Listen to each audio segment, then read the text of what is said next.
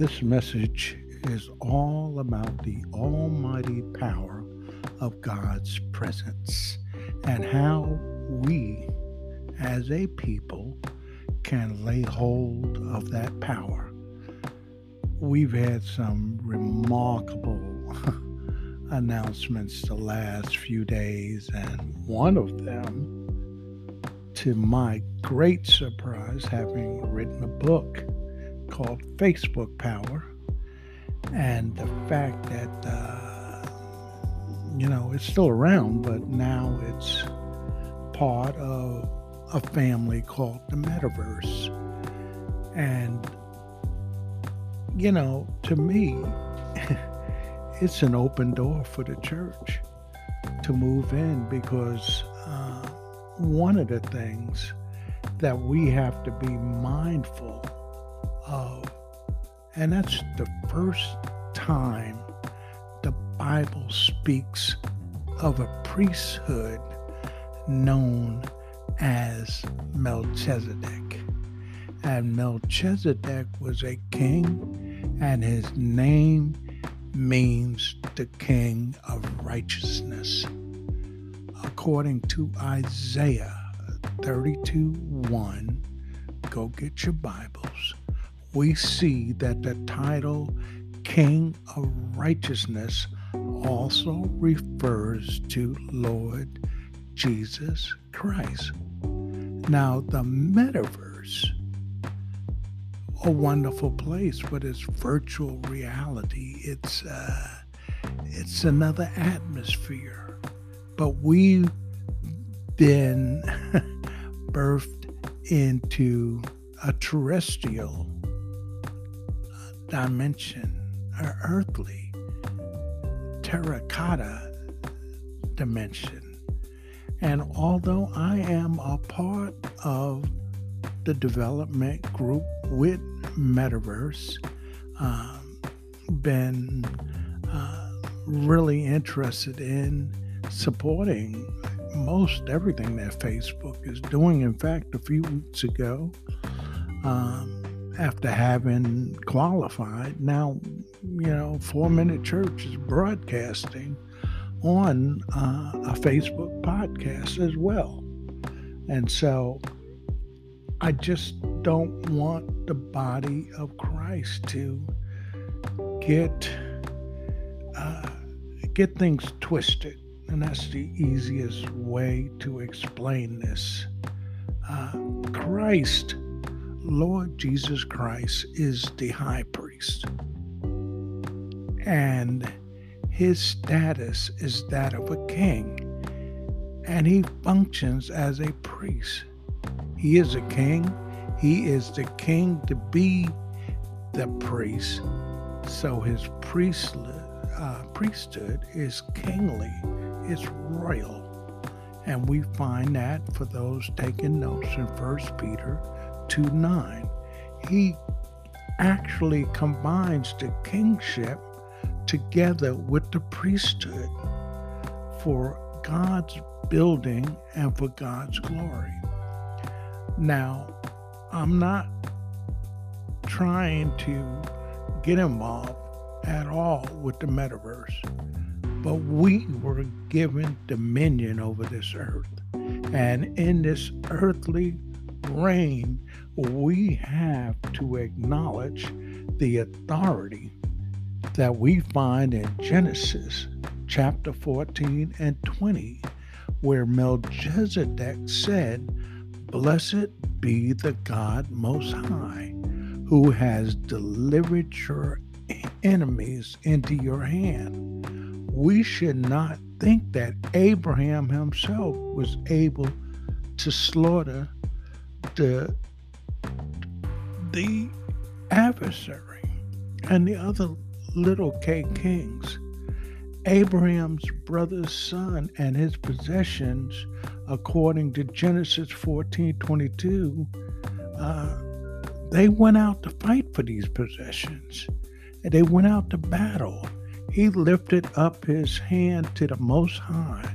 That means that before he fought the enemies, he contacted God. This is Abraham, and this is Lot.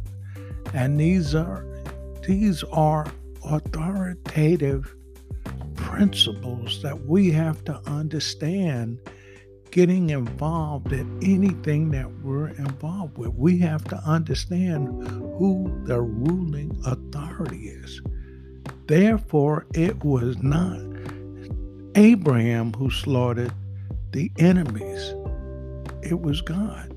God was involved. And so when we talk about Melchizedek, we have to understand what it means to be the King of righteousness and the King of peace, and the purpose of him entering into God's word in the beginning in the book of Genesis. After he came, there was righteousness and peace. It was in such an environment and condition of righteousness and peace that Melchizedek issued bread and wine to the victor. It is the same today. We need to fight for righteousness, and righteousness will issue in peace.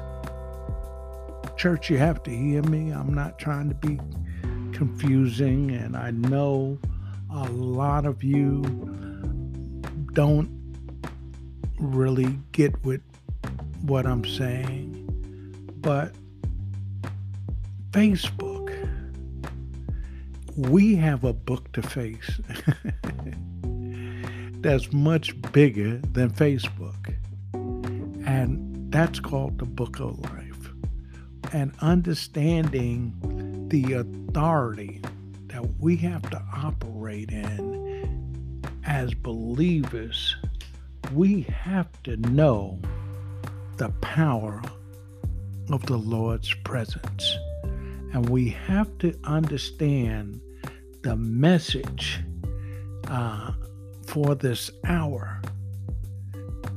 We have to have a world coming back into some level of righteousness and peace. But righteousness and peace alone can't satisfy us. We need something to eat and drink. We need our daily supply. Thus, based upon God's righteousness and peace, our Melchizedek ministers the bread and wine for us to eat and drink.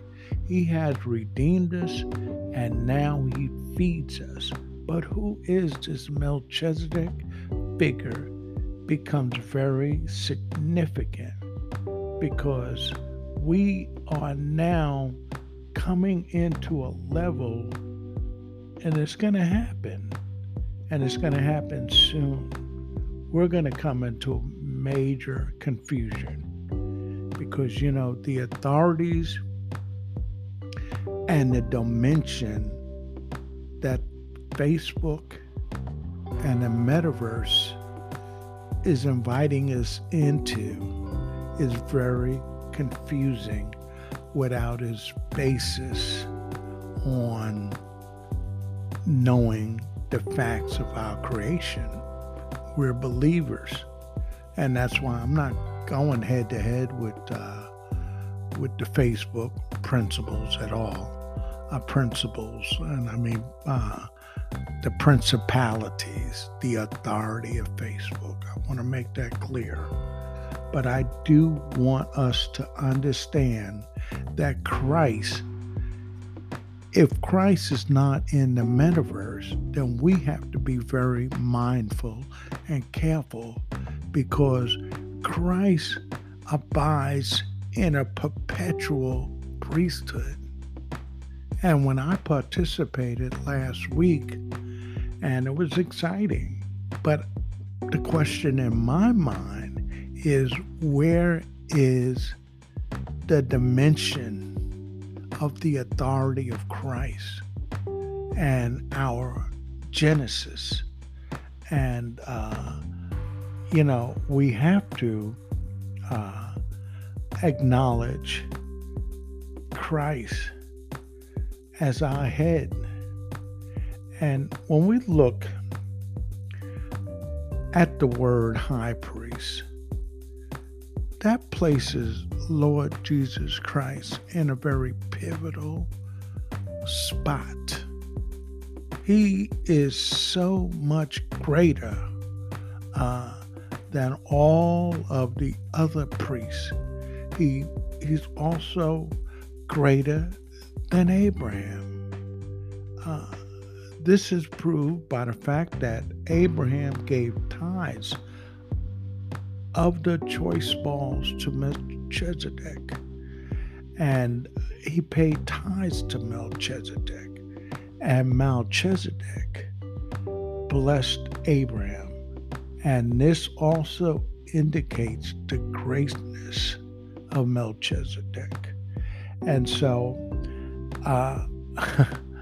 we just have to be very, very careful at this hour.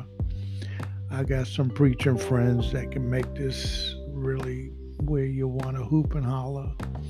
This is a foundation. And the foundation is to really give you a message about the almighty presence of God. We don't want to be involved as believers in any kind of metaverse, alternate universe, anything of that nature without acknowledging who holds the key to the power. We salute, we sacrifice, and we give our lives to our Savior and our Lord Jesus Christ. And we have to be mindful of that, saints. We have to be mindful who we are pledging allegiance to.